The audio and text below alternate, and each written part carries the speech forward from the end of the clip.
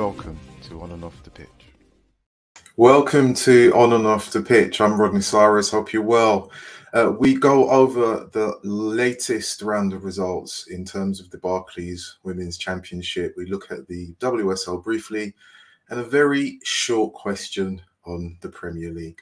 I visited a game, as I do. I was at the Valley this round of games watching Charlton Athletic Women take on Crystal Palace. Both teams went into this game on good form.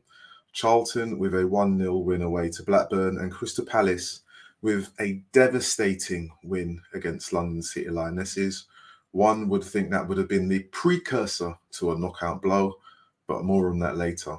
So in terms of this game, the possible key players before kickoff that I identified were Annabelle Blanchard and Carla Humphreys. This game saw the return of Laura Kaminsky to Charlton as a head coach in her own right, after spending some time there as part of the coaching staff. And for Crystal Palace, Araya Dennis, in her teenage years, started for Crystal Palace in an advanced position because they have her down as a defender. And she is definitely one to look out for in the future.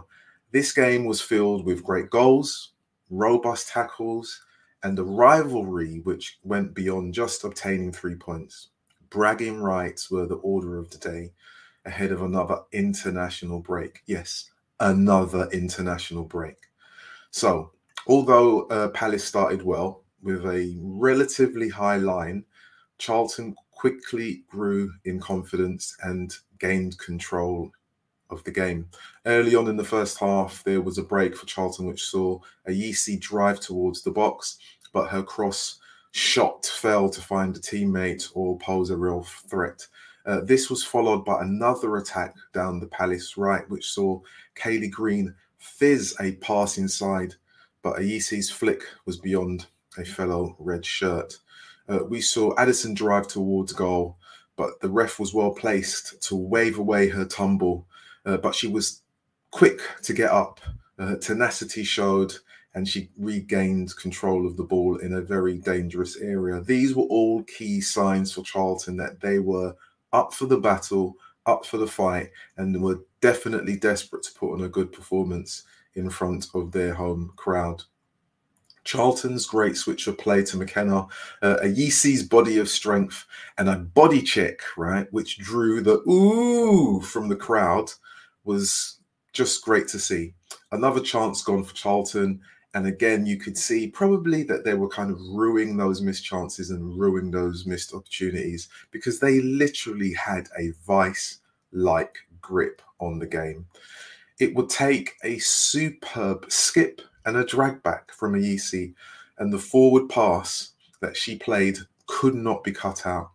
Addison's movement towards the ball and her first-time shot, which couldn't be stopped, meant that Charlton led by her fantastic left foot. In contrast, the first meaningful shot on target for Crystal Palace by Blanchard arrived around the 20th minute mark, or maybe just before. So Charlton had the bulk of the game. Crystal Palace was still trying to find their feet. So 20 minutes in, they're probably wondering why they hadn't clicked. This is a team that dispatched 6 goals in their previous game. They've been playing really well, but Charlton, in front of their home fans, and this is kind of key, were bossing it in terms of possession. And in terms of who was loud and proud, the Palace fans were in very good form, and they were in very good form throughout the game. I salute you. I do. Palace would find a way back, though, after a great strike by Dennis, which struck the bar, and their fellow striker Hughes was quick and alert to follow up and head home the equaliser into the corner. A brief shift in momentum for Palace in the first half. The question that I do have, which was kind of puzzled and put to me as well, did I see what was happening? There was a moment in the first half when a Palace player clearly played the ball back to the keeper. And I don't know what's going on with the back pass laws. I mean, is it still considered a thing?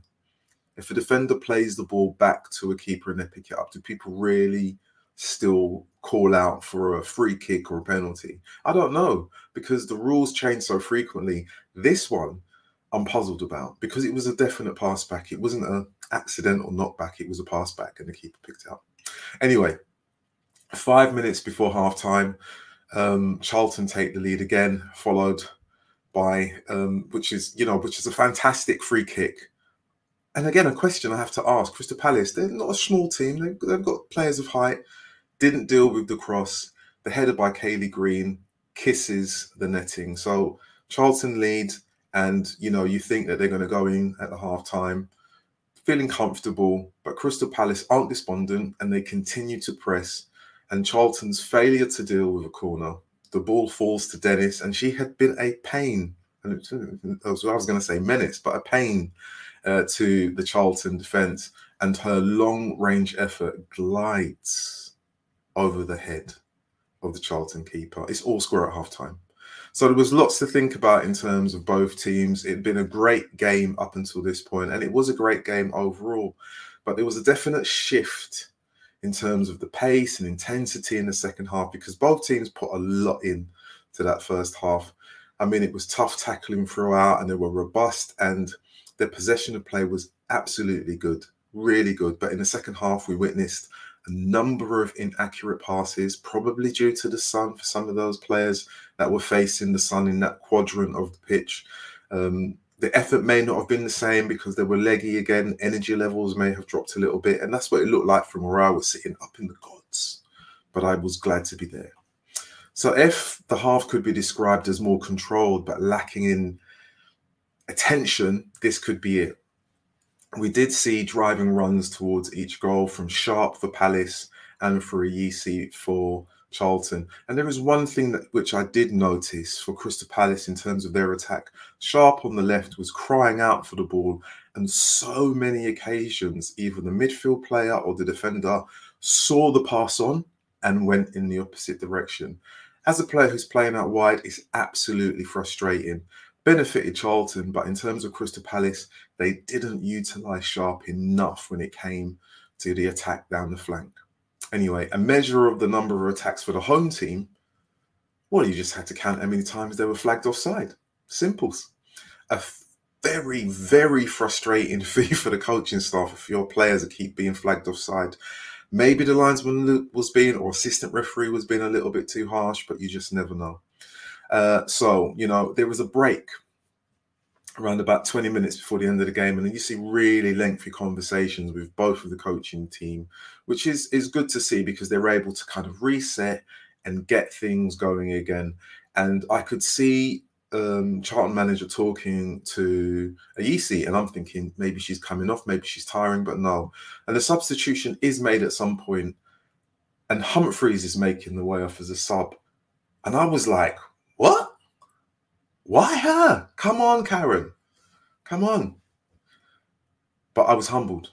I was kept quiet because the super finish from the sub, Mel Johnson, told me to keep quiet because I know nothing, Rodney Cyrus. I don't know it. No. Charlton led again, and with that, they were able to hold on to the late challenge and charge from the Palace team, who were no doubt desperate not to lose their winning streak. Charlton were the victors on the day. A fabulous game on a sunny Sunday afternoon in the autumn. It's what makes football. And now for the rest of the results in the Barclays Women's Championship, but just after this.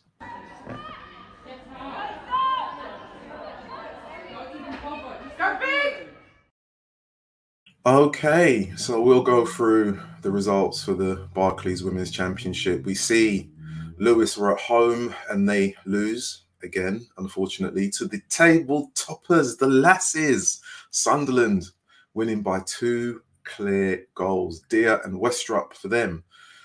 The Lasses, who knew? Big things are happening. We'll see what happens in the next game, next round of games. But Sunderland, they're going to be really happy and their fans are going to be super happy. Durham at home to Blackburn Rovers. Durham win by 2 goals for 2-1. Noonan with both goals. Toland for Rovers. Reading recently with the WSL, the Barclays WSL, no doubt, with 1 goal. Sheffield United with 3. Hodgson, Goodwin and Newsham for them. So that's good for Sheffield United, considering the recent news that they've had to contend with and the loss of a very, very dear player. London City Lionesses, who I have followed extensively over the number of seasons that I've been covering the Barclays Women's Championship. 1, Southampton, who everyone thinks is going to go up, 0. What a result for London City Lionesses. They took one hell of a beating in the last round of games, and it's a wake-up call. Good to see that their midfield are getting on the score sheet. Goal from Lois Joel in the first half. It was probably, backs against the wall, bodies on the line and all of that stuff, but a valuable 3 points as they are positioned in a very different position than they were last season in the table. Away from them, Birmingham City, who everyone thought was going to be, running away with things at the beginning, along with Southampton, because they had such a good finish towards the end of last season and got a good team. Birmingham 5, Watford 2. Fuso on loan from Manchester United, I believe, with the first. Lily Agg, the Agg, with a penalty. Devlin, Smith and Mason with their goals, and Carla Johns and Leon for Watford. So not a happy trip for Watford away. Happy home debut or game for Birmingham. Great for them. And as we talked about at the beginning, it was Charlton 3, Crystal Palace 2. Addison, Philby, Johnson, Hughes and Dennis. And I mean, there were some great goals. Addison's goal, great. Dennis's goal, great. Johnson's goal, I mean, I can't work out how she even scored that goal, honestly. Just bizarre. Honestly bizarre. So in terms of the table, Sunderland are sitting top. 5 wins, 3 draws, no losses. Points on the board, 18. Behind them is Southampton, who will probably be thinking, how did that happen? And they've lost 3 games already. Charlton, with 8 games played, sitting in 3rd place, but just behind them, Crystal Palace. Don't be deflated, Crystal Palace. 1 point in it, but only a game less played, so it's still there and thereabouts.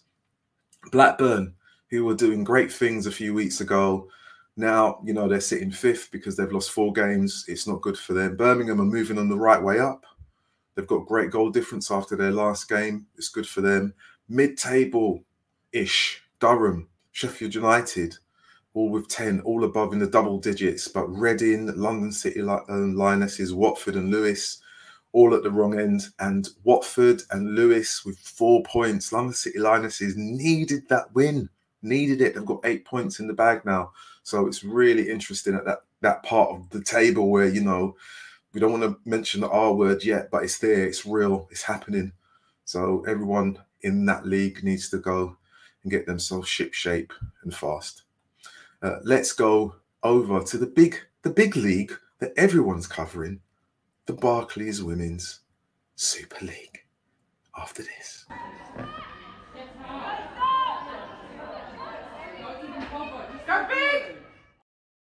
Go big, go big.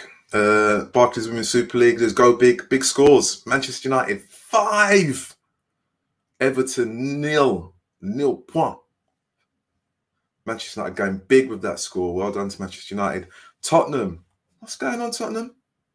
Aston Villa 2, Tottenham 4. What's going on, Tottenham? What's going on? It's a Spurs theme later on. So I'm saying, what's going on, Tottenham? What?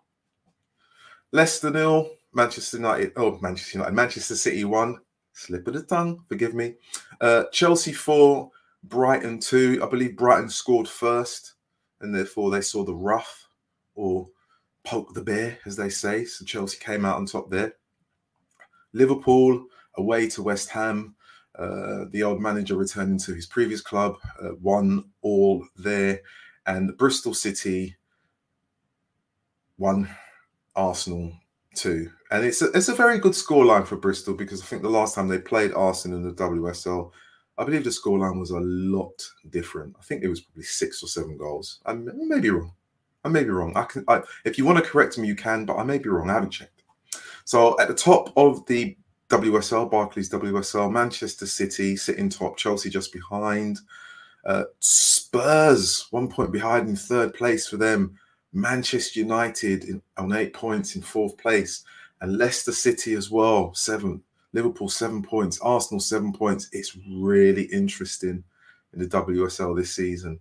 At the top, interesting and good to see Spurs there, because they've had some good players, and they seem to be doing really well. Good for them. What's going on? Thomas, I believe, there now up front for them, scoring goals. Happy days.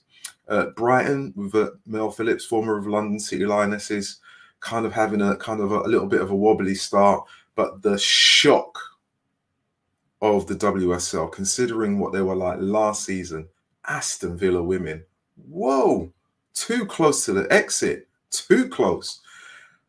Great manager, great bunch of players, just haven't had the rub of the green. Nil point, 4 games. Now, if there was ever a time not to have an international break or to have one, it's now, because you really need to have your players around and get amongst them and think, what's going on? The players have got to sort this out. I'm sure the manager or head coach is going to sort that out and their coaching team. They've got good players there, just hasn't gone their way, and it's not looking good. The only saving grace for Aston Villa is Bristol. That's how bad it is. And that's saying something. Bristol is the saving grace. One more thing to do before we round up. We're going to have a quick question on the Premier League as to what is possible.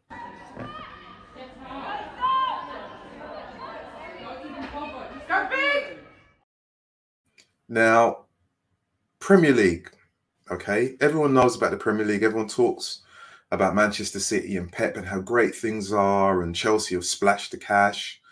They've got an owner who thought he was buying a monopoly board and he's just spending money everywhere. Manchester United fans moaning because they've got owners that they don't like, and the club still spend money, and every time they spend money, they've got the wrong players, or the players haven't got the right attitude, and then players get a deal and they're not happy. I mean, there's that whole mixed bag of Honey Like Fruit Loops happening now. Then you've got other clubs that are there and thereabout that you think that could do well, that aren't doing well. Newcastle, fantastic stuff. But the shock, the question that I really want to pose, that getting people thinking, could Spurs win the Premier League after selling Harry Kane? Now, don't jump at me. This is serious. This is a serious question. Could Spurs win the Premier League after selling Harry Kane? It's possible. I mean, they look like they know how to defend. They look like they know how to score goals. There's no fuss about the team. There's no drama. The manager seems no nonsense, plain speaking, very simple, and doesn't deal with histrionics. There's that. So consider that.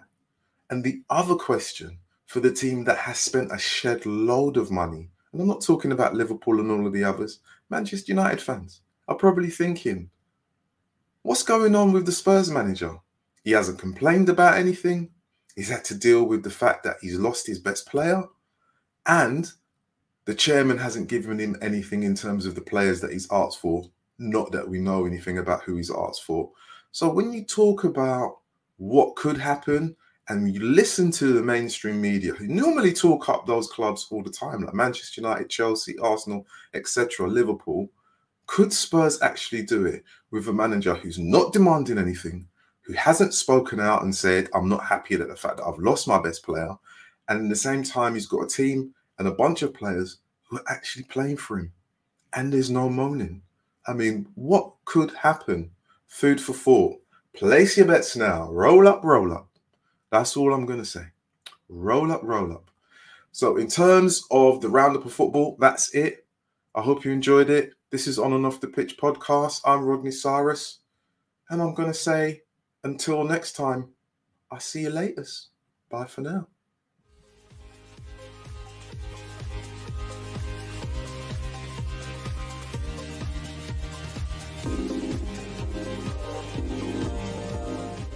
Welcome